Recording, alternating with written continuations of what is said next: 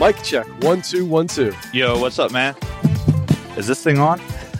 We're the Queued Up Podcast on Podcasting, your weekly source for podcast news, tips, and tricks. From production to promotion and everything in between.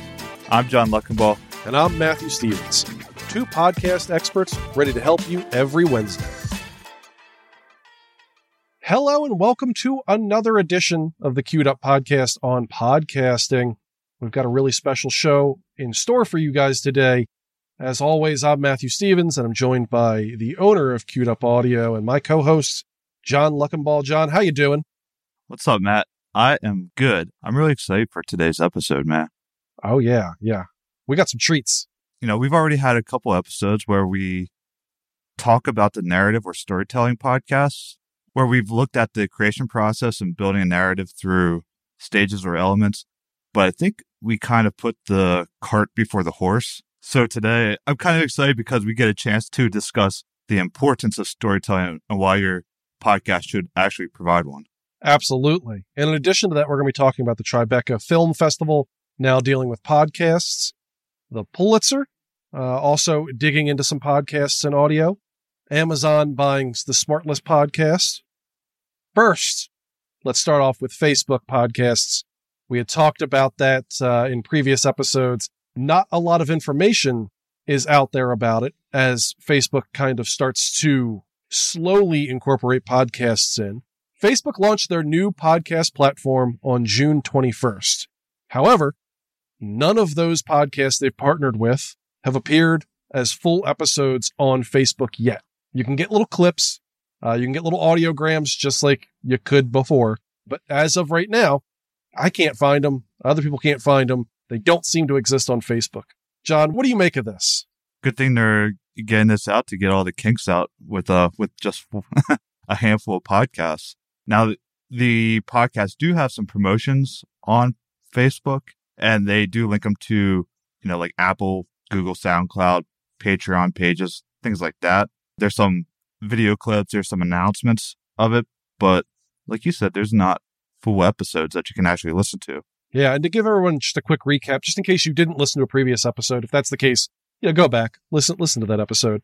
Facebook basically partnered up with Spotify so that way you can listen to podcasts or watch podcasts directly on your Facebook wall. So as you're kind of scrolling through, checking in on Nana, you can go ahead and listen to your favorite podcasts. They only launched with a handful of them, I believe 4 as of right now, and they are kind of the more star-studded shows, the ones that are obviously going to draw people in initially. But again, you can't see them as of right now. Again, I haven't been able to find them. So Facebook hasn't talked anything about it, but it could be that they ran into a kink with everything, that it just isn't working quite as they expected, or this is a part of that slow ramp-up period that they've kind of mentioned as they get everything and set in place and figure out exactly the best way to do things. We'll find out over the next few weeks, but I do find it interesting that Facebook announced this, said that, hey, we're starting this thing at the end of June. It is early July at the time we're recording this. Let's peel back that curtain. And you can't see it yet. So a lot of tech in podcasting right now is not going as planned or as expected as of right now. Speaking about tech and podcasting, the retail giant Amazon paid up to $80 million for the SmartLess podcast. Now, that podcast is hosted by Will Arnett, Jason Bateman, and Sean Hayes, all of them famous movie stars and television stars.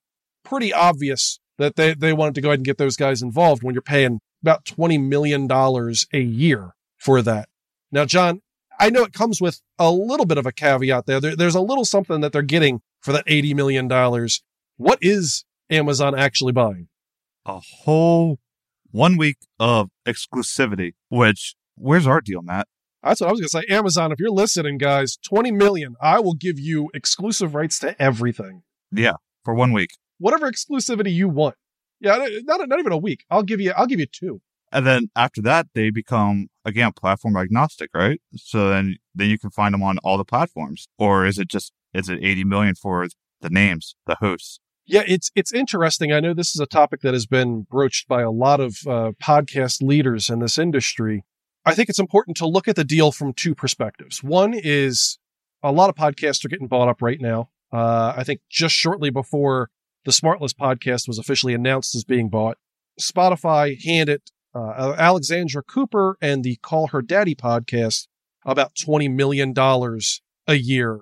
But that's exclusive. That's solely through them. Joe Rogan, I think, is right around the $20 million a year mark. So if you're a celebrity, 20 million seems to be it when you're talking about contracts. Now, the other side of this, and I think this is the important thing, and this is something that I don't see podcast leaders talking about, is everything that I've seen with this deal mentions that Amazon gets to continue to partner with the Smartless team on future projects. So while it's 1 week of exclusivity, my guess is they just bought Wondery. They just bought Art19. They're in the process of building up their own studio pretty clearly. Makes sense if they basically are paying $80 million to say, look, you guys are going to develop shows for us. That's what's going to happen. We get to turn them down. We get the right of first refusal, but the $80 million is you are now our team. That could be a good investment, man. That makes far more sense than paying for a 1 week exclusivity license. That again, I know a lot of people are maybe ignoring that aspect, but Amazon pretty clearly seems to be going the way of Spotify in the sense that they want to build up their own production. They want to build up their own shows. Makes a lot of sense for them. Of course, then you're able to have exclusives. You're able to push people to Amazon Music, which no one's using right now. Again, makes sense. You're throwing in that money when you're Jeff Bezos and you're worth like billions, hundreds of billions of dollars. 80 million's probably not anything you're all that concerned about. I don't know. I've never been a billionaire. I don't think you get to a billionaire without caring about $80 million, but that's I don't think it's as, yes, exactly. One of these days, John, we're gonna sell a show to Amazon for $100 billion. Okay. All right. And they'll get a month of exclusivity. I think I know one.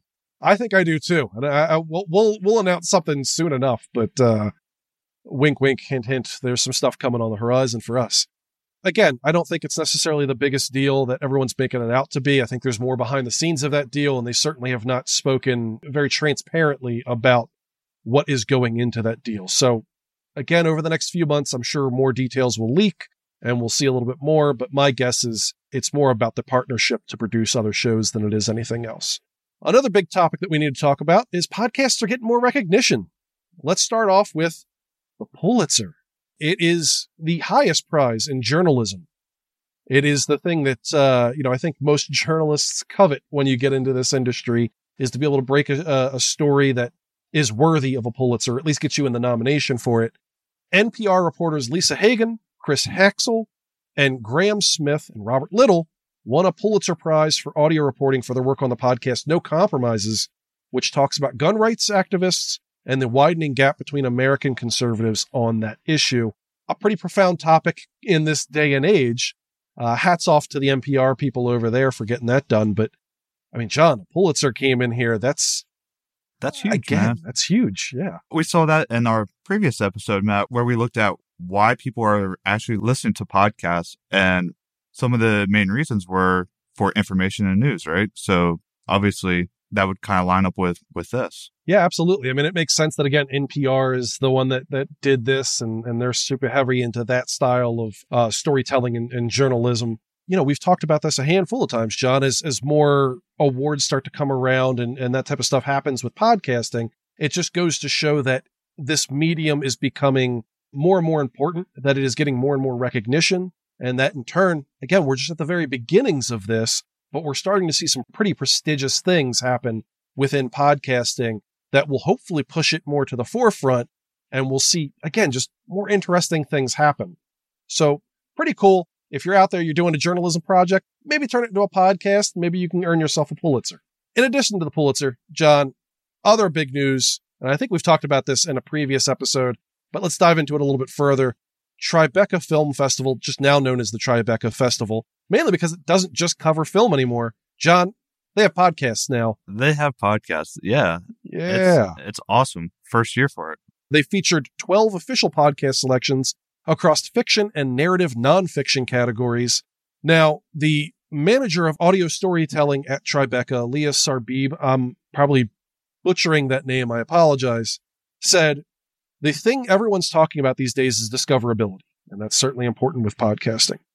It's really hard for podcasts to find their audience. So we want to do for podcasts what we try to do for independent films and help them find their audience and help create opportunities for independent creators.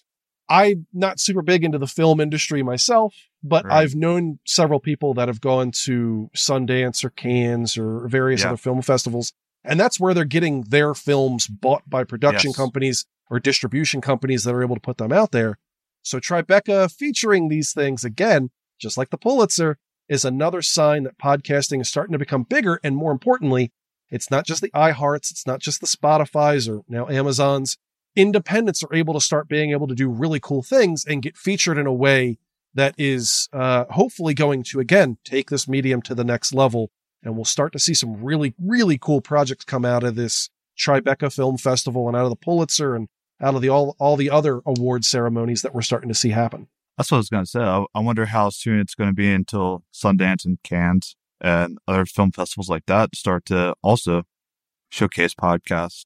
And I think it makes complete sense. I mean, obviously they're selling for $80 million. So if you're these film festivals, again, it makes complete sense to have maybe a small selection. You know, you don't need to have 1,000 of them out there, but to maybe start getting some of these independent podcasts that are doing some really cool things narratively to give them a little bit of exposure, and more importantly, to put yourself at the beginning of that a transition. Again, we've talked about this a lot. Television is starting to fade off. We're starting to get more into streaming. We're starting to get more into even film starting to go into streaming. Audio is going to be the next big wave, in my opinion. Absolutely.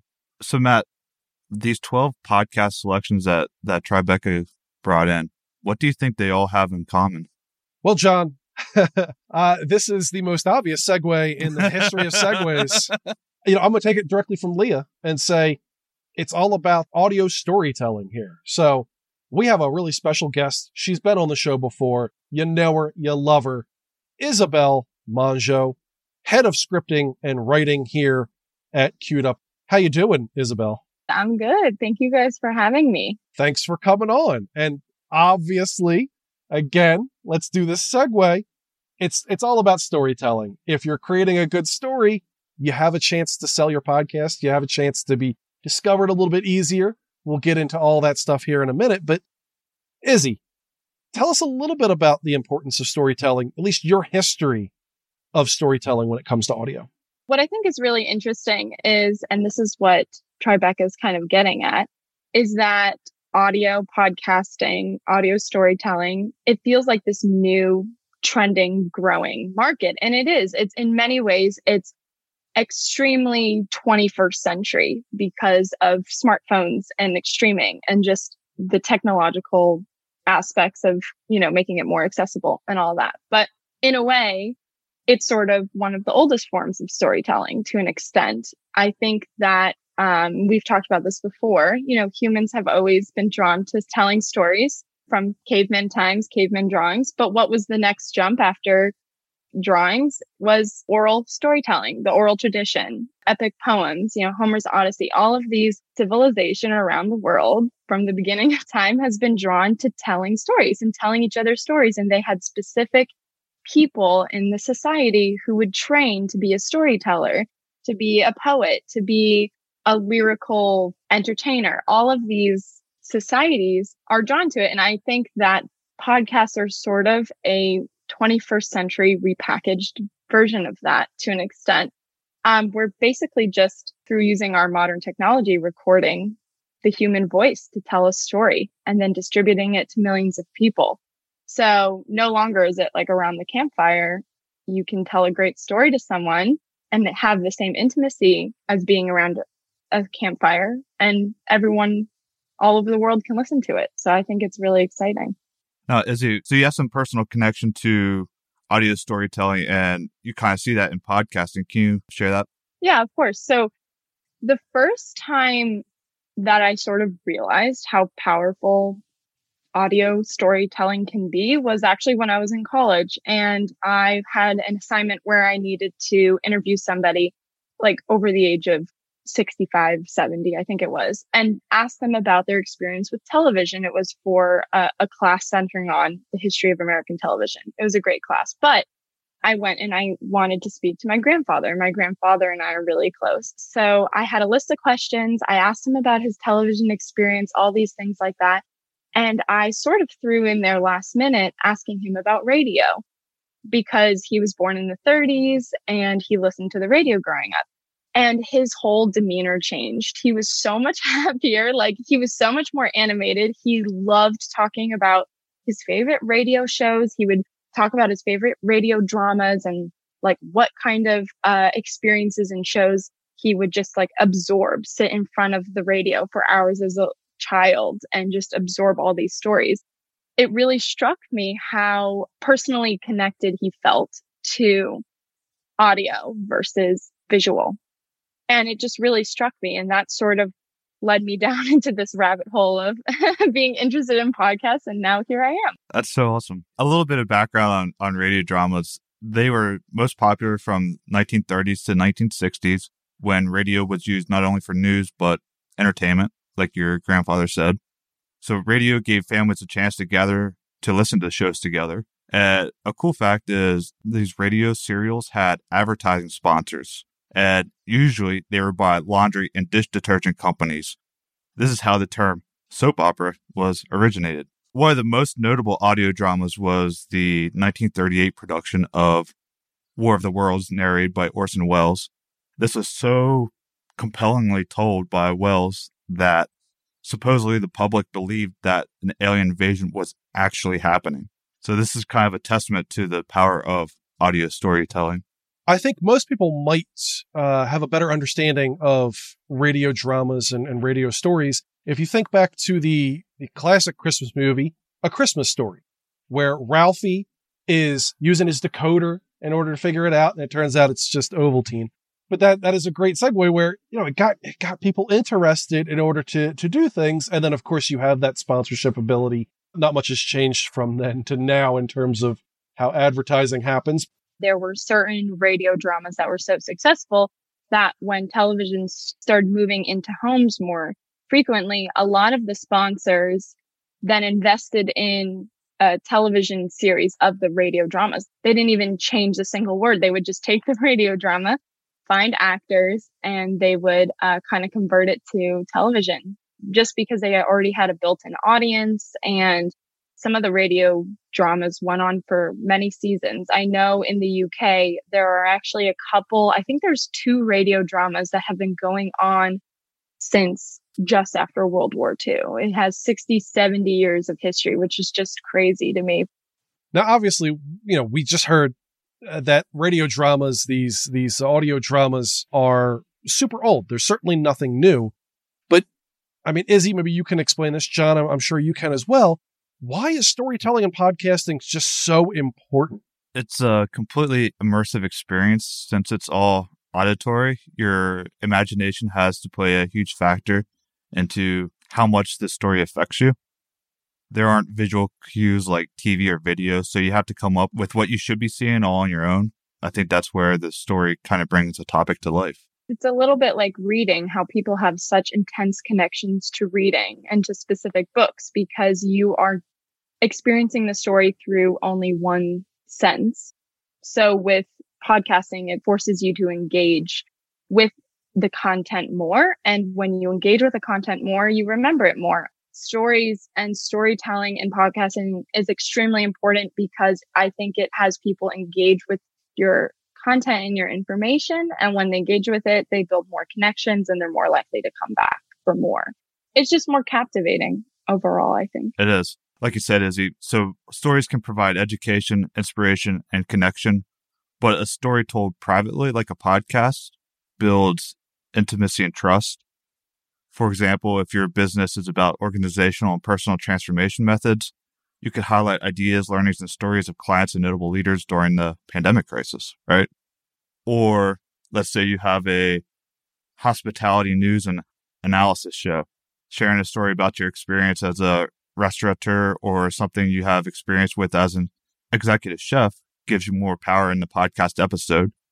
Now it's not just about tipping wages or the chicken sandwich wars. It's about what you've learned, and it allows the audience to, I guess, humanize and empathize with the topic. I couldn't agree more. People like people. People like to hear about other people. Statistics can be sobering, and I think they're necessary. And I think facts and statistics are a good backbone to a story, But ultimately, you need a person, you need characters for your audience to relate to. So, and that can be yourself, that can be others, that can be, your little anecdotal experiences. But ultimately, at the end of the day, people connect to people. One of the things about storytelling that is so compelling is that a good story has some tension. It's not just an easy road from beginning to end.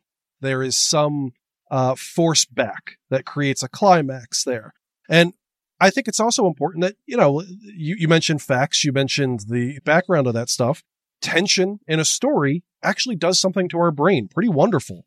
It creates and releases the hormone and neurotransmitter oxytocin, which is both kind of your happy chemical and also an empathy chemical, as researchers have found, where as you're reading a story, or in this case, listening to a story, you're able to empathize with those characters. You're able to put yourself in their shoes. So then it's not the character's battle. It's not the character's plight. It's your plight.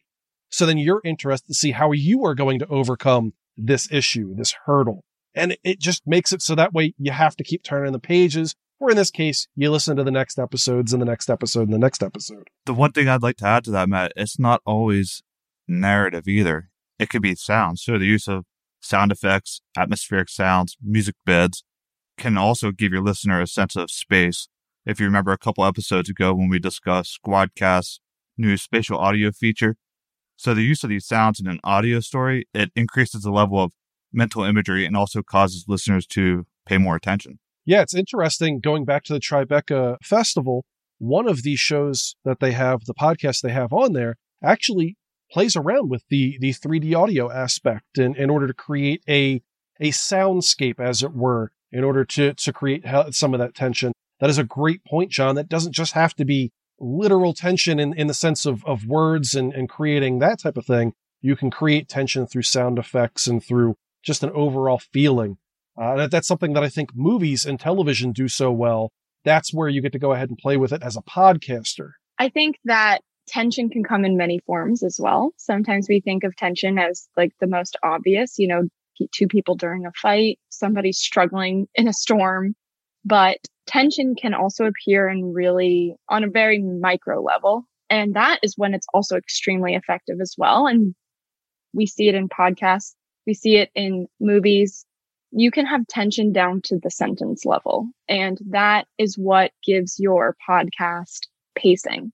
Creating tension like on a sentence level, we don't have to go so much into the technical, but it can even be done through ways that are not super challenging. Like, for example, if you have contradictory information beside each other, then it causes a lot of tension. Like, for example, just the most obvious thing I can think of, the opening line of that Dickens novel, Tale of Two Cities. It was the best of times. It was the worst of times. It's just a line we all know. Okay, that's immediate tension, because how can something be the best and the worst of times? And this sort of like gets into the idea of like, what does tension do for the audience? Tension poses questions, and the audience want those questions answered. And that is what kind of gives pace to your story through tension. The thing I remember about the Tale of Two Cities is I had to learn that entire first passage, that whole intro. I had to recite that in front of my class. Oh. Do you remember it? No. It was the best of times. It was the worst of times. That's all I remember now. But I guess that kind of shows you the importance of how to start a story, right? How to draw people into a story. How important is the beginning of a story? It's the most important part of the story to an extent. Going back to the idea of questions, something if you're looking for how to begin your story, how to start your story, while your story can raise questions along the way, there should always be one dominant question that your story is trying to answer. So in true crime, who killed this person? That's the dominant question. Even No Compromises, the conversations on like gun control. How do we solve this problem? How do we prevent children from being killed? You have an overall general question that your story is struggling to answer. And by struggling, I don't mean you're not answering it per se. You're attacking the question at all angles and you're really grappling with it. And that, I think, is before you even sit down to write your podcast, which I highly, highly suggest if you're doing some sort of outline. Even if you're not doing narrative, do some sort of outline. When you go to kind of sketch out your podcast, you have to ask yourself, what is the question that I'm asking? Like, what is the question I'm trying to answer? What is the question I'm posing? And once you get past sponsorships, if you have sponsorships, the first 30 seconds to 60 seconds, extremely important. You want to make sure that your audience understands the question that you're trying to answer. And I think it's also important that, we talk about this from a podcast perspective and from the actual podcast, but don't forget, do this in your show notes. That's exactly what you want to do. A good question, that tension brings people in. They want to know the answer. They want to figure that out. If you play around and you wax philosophically for the first minute or two, or the first sentence or two in the case of your show notes, it's just not all that compelling. It's not all that interesting. People aren't typically going to read further, and they're not going to go ahead and listen further. So from a discoverability standpoint, everything can be great. You can have a great show, but if you don't have a great intro where you build that tension, where you ask that question, where you provide that backbone of the story, people aren't going to continue going on any further, and anything else that you're going to do is going to fail pretty miserably. So certainly important to set up your show, to set up your show notes, to set up all of that stuff with a really, really good intro. All right. So we've started the intro. We've posed that question. What comes next, Izzy? What's next in your process? I cannot emphasize enough the importance of outlining. I think that you need to figure out what your story structure, your podcast structure is going to be. Once you've sort of posed this question that will lead audiences to want to find out what the answer is. And sorry, I just want to take a pause for a second and say that your podcast doesn't have to be something like true crime to be able to write a story into it. I think that you can write a story into every single topic, in all honesty. I really do. Business, science, all these things. It could even be news. If you did something like starting with like the roaring of a roller coaster, followed by kids screaming with excitement, and then the host says, "It's a beautiful day at the sweetest place on earth," and then they go into the story. That's a great example, because you can say it's a great day in the most beautiful place on earth, and something is about to go horribly wrong, this great day is about to totally devolve for people. And the interesting thing is, when you set up a great hook like that is simultaneously like vague enough that there's so many possibilities, but you're sort of hinting at the direction in which you're going, you can pull back, and that's when you can start to add in background information and context, because you can ride that wave of the interest that you've piqued in the beginning. So after you need a great hook, you need to pique that interest. And when you've done a good job doing that, then your audience will stick through a minute or two of background information, as long as you try to make that engaging as well, because they will be wanting to understand why that day went bad. Yeah, you typically see that in news stories that are, it was a gorgeous day outside. People are barbecuing, but one of them was going to die. It sounds super goofy when we do it that way, but there's a reason why, again, news stories use that a lot of the times. There's a reason why, narrative podcasts and television shows use that as well, where it builds that tension. It creates that. And it doesn't, like you mentioned, guys, it doesn't have to be exclusively just a story, a tale. It can be something as simple as news. And again, to peel back a little bit of a curtain, we do a podcast called Happy Mouth with a client of ours, in which we do very similar things, where we pose a question, the worker shortage, how is this going to work out? And then we dive into the topics a little bit more. But by setting that up in the intro, okay, well, we know what we're going to be talking about. We know what the hurdle that we need to cross is. Is this going to provide any answers? And sometimes it does, sometimes it doesn't. Doesn't always have to have a great resolution in the end either, just like any story, I suppose.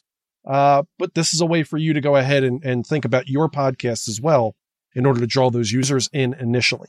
Besides asking a question and besides introducing a mystery or journey, can you actually start off with background information? I think there's a way to do it. And I think you can start off with background information, as long as you hint that you're going to be going in a specific direction. I'm thinking of the way that Aaron Mahnke and his team decide to structure lore, where the opening story, the teaser story that they use, is actually just an example of the theme he's going to be delving into later on. So, for example, I remember there was one episode about like some kind of like sea monster off of like Maine or whatever. And it was actually going to go into the history of the idea of like the Kraken and sea monsters and sea serpents. That was actually what the episode was about, but it opens up with two guys sitting in a boat in 1990 and they think they see a sea monster. And once he describes the encounter, he says something along the lines of like, we never really know, what's in those waters, or like the ocean's so deep. We've only discovered a little bit of it. What else is lurking out there? That little story uses as a teaser. I don't know if it's necessarily background, but it's sort of like just an example of introducing a theme. Then it leads into the later stories. So I guess like ultimately whatever you start with, you want to hint at or give a promise of the direction you're going in for the audience. Lore is one of my favorite podcasts. That's one of the few podcasts I listen to outside of work. And I really do enjoy that. I think another example would be, what if you're doing like the story is an update or a follow-up from a previous reporting? I think we kind of do that sometimes on here, Matt, where in a previous episode, we talked about Facebook, but now here's an update. So that could be an example of starting right with the background information rather than setting up a journey or a question or anything like that. Yeah, absolutely. I mean, we did it earlier in this episode with the Facebook thing. If you recall a previous episode, Facebook's launching podcasts. It gives that background. So we've got the initial stuff out of the way. Either you know what we're talking about, or if you don't, Facebook's launching podcasts. Cool. Now you know, you got the quick history of it. Let's dive into what's going right or what's going wrong in this case. That's where our attention's going to be in terms of that specific story. So yeah, absolutely. And Izzy, you mentioned it with the Lore podcast. Sometimes the facts themselves are the scary part. We only know what 10% of the ocean is. Well, that's terrifying when you're talking about a sea monster. Exactly. I was thinking about your idea, John, of like what things you can start with. If you're not going to start with a promise, then you might want to start with a problem. And that is what I'm kind of thinking about right now. So say, for example, you want to talk about work culture in a remote workspace, just a hot topic this past year. Everybody's sort of been talking about it. To get a little more like specific on it, you could say, how do you balance a 28-year-old colleague with a newborn and like an older employee that has to keep leaving for health problems? They have completely different schedules. Like you can sort of give a specific problem. And ultimately that problem is just exemplifying a larger problem, which is how do we manage people's time and people's relationships when we're not physically there with them? So I think that if you're doing a podcast on science, specific topics, or nutrition, you can pose a problem. Like most people think this, but that's actually inaccurate. We're going to get into why. Because again, in a problem, there's also tension because the problem's not solved yet. That's such a great point, Izzy. What about to introduce a story, can you get personal?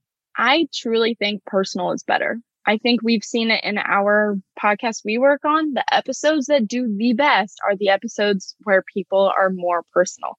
Now, you still need to respect your own boundaries. If you don't want to share something, don't share it. But even something personal, like talking about my grandfather, that's not a boundary that I feel can't be crossed. It's not deeply personal in a way that I would feel is inappropriate, but it's still personal to me and it's a personal experience. And I think that people connect to that more. I think a lot of people think that if you're being personal, you're not being professional, but the quality of your work is where your professionalism will lie.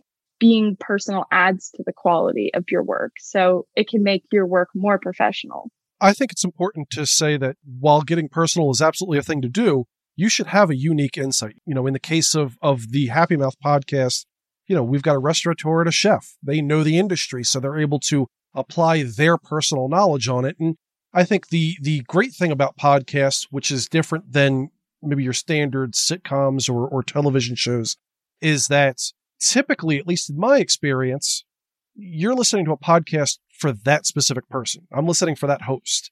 I want to know what that host has to say about this, or their insight about this, or their experiences.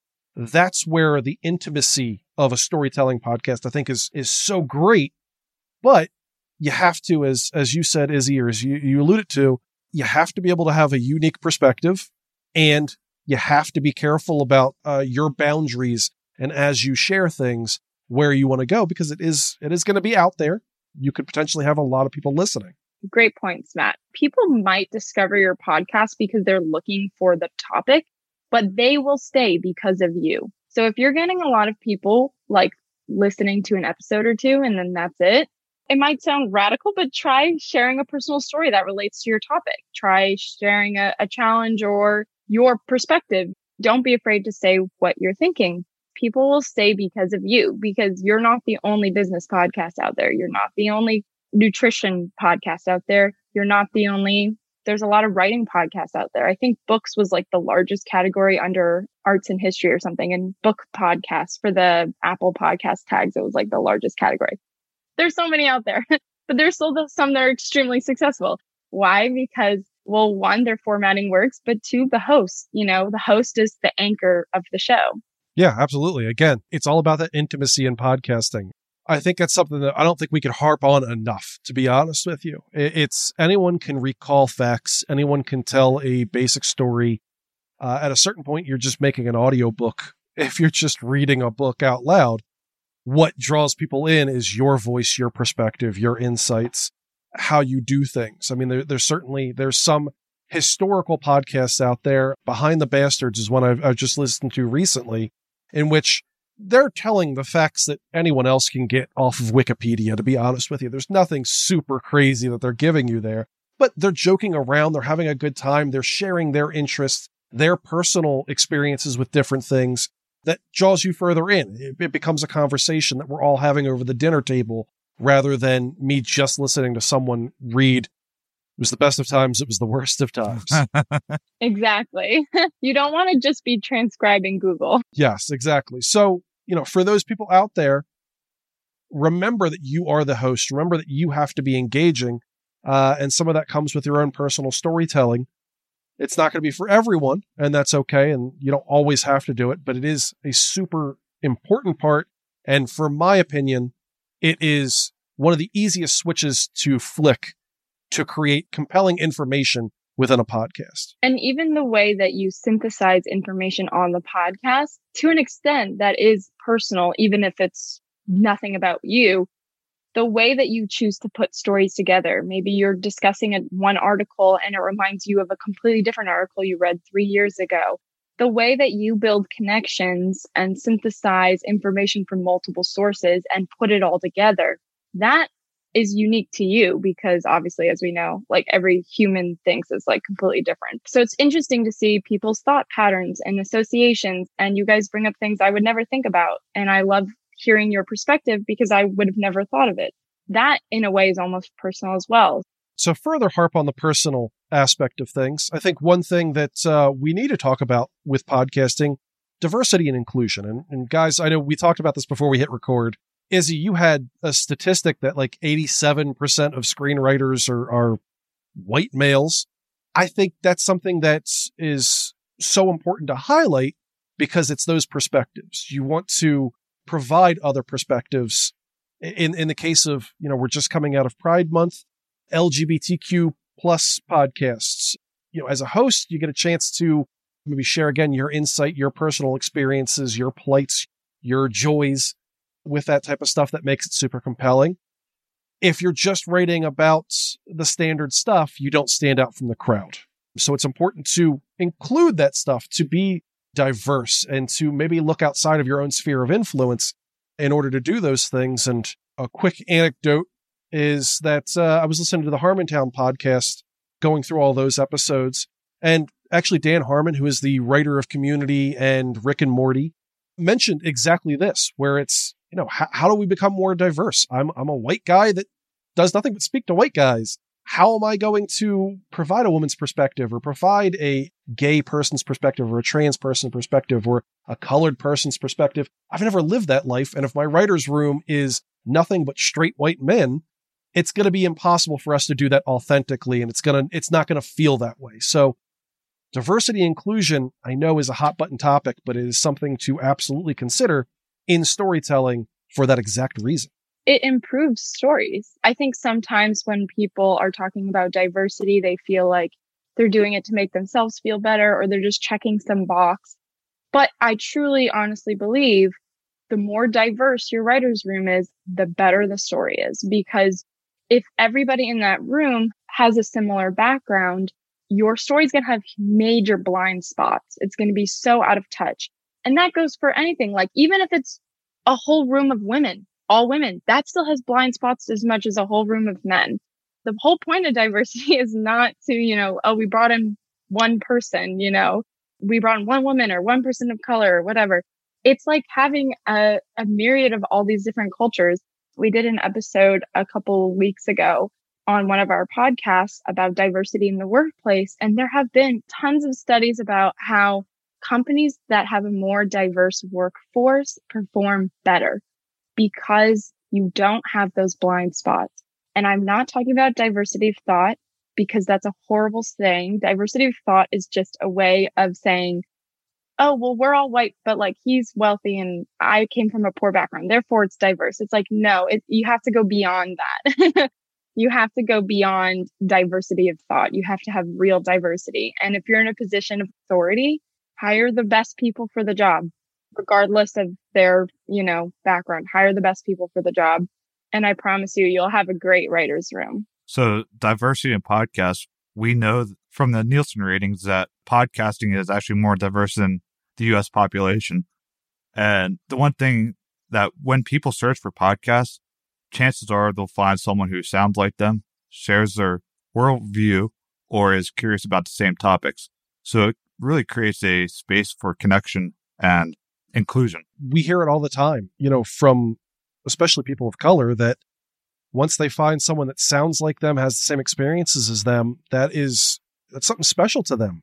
And I think that's, again, something worthy of highlighting, that by having that diversity, by being open to those things, you get to attract an audience that might not typically listen to your podcast. And you might get a chance to expand things just beyond the small niche that you currently have.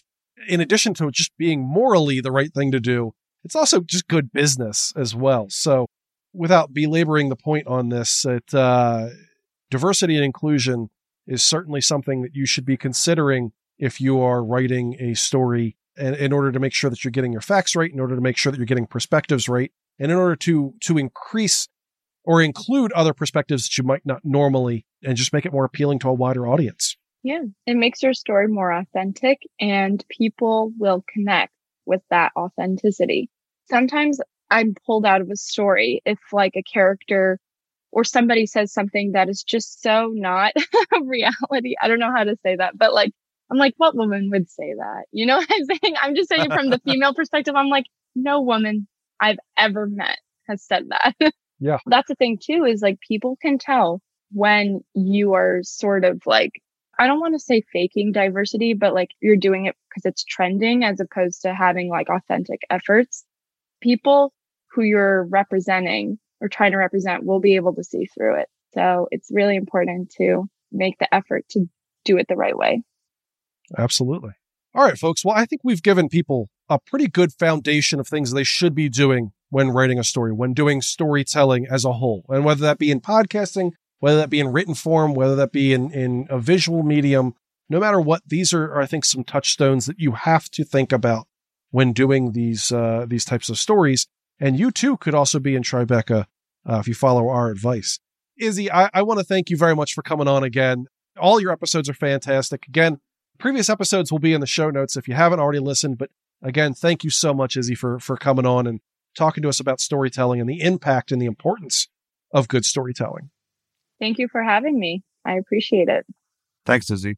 Now we have a complete section on storytelling, right? So now we have the importance of storytelling, but now people can go back and listen to your previous episodes on how to structure your story and ways to go about incorporating that into your podcast. And I think it's a great reference section for people to visit for direction. Absolutely. And I'm sure we're going to have you on again as we dive more into storytelling and the importance of it. And as we get into some specific types of stories that can be written both, again, fiction and nonfiction. So Again, if all of this was over top of your head, I totally understand. If you went, look, I think I've got a good story. I need someone to polish it up, or I've got a good idea, but I need someone to go ahead and actually write it out and make it sound good. Queued Up is here for you. You can go to qd-up.com or mypodcastagency.com. Click on any of the services pages, and you'll have a contact form in there in which you can tell us about your project and what you are wanting to do. And we'll do our thing to make it sound great, to make it compelling, to ensure that you too are considered as one of the top storytelling podcasts out there. Not to sell ourselves short at all. But again, a fantastic episode. Quick recap. We talked about Facebook podcasts. We talked about Amazon buying the SmartList podcast for $80 million. The Pulitzer and Tribeca festivals, highlighting podcasts, and then some wonderful information about the importance of storytelling in podcasting. Guys, this was a fantastic episode. Thank you for joining us, and we will see you next time. That's all for today's podcast news, tips, and tricks. You can find us at mypodcastagency.com or on Twitter, Instagram, LinkedIn, and Facebook at QDUP Audio. Make sure to share us with your podcast friends and follow us on your favorite podcasting app. Thanks for podcasting with us, and we'll talk to you next Wednesday.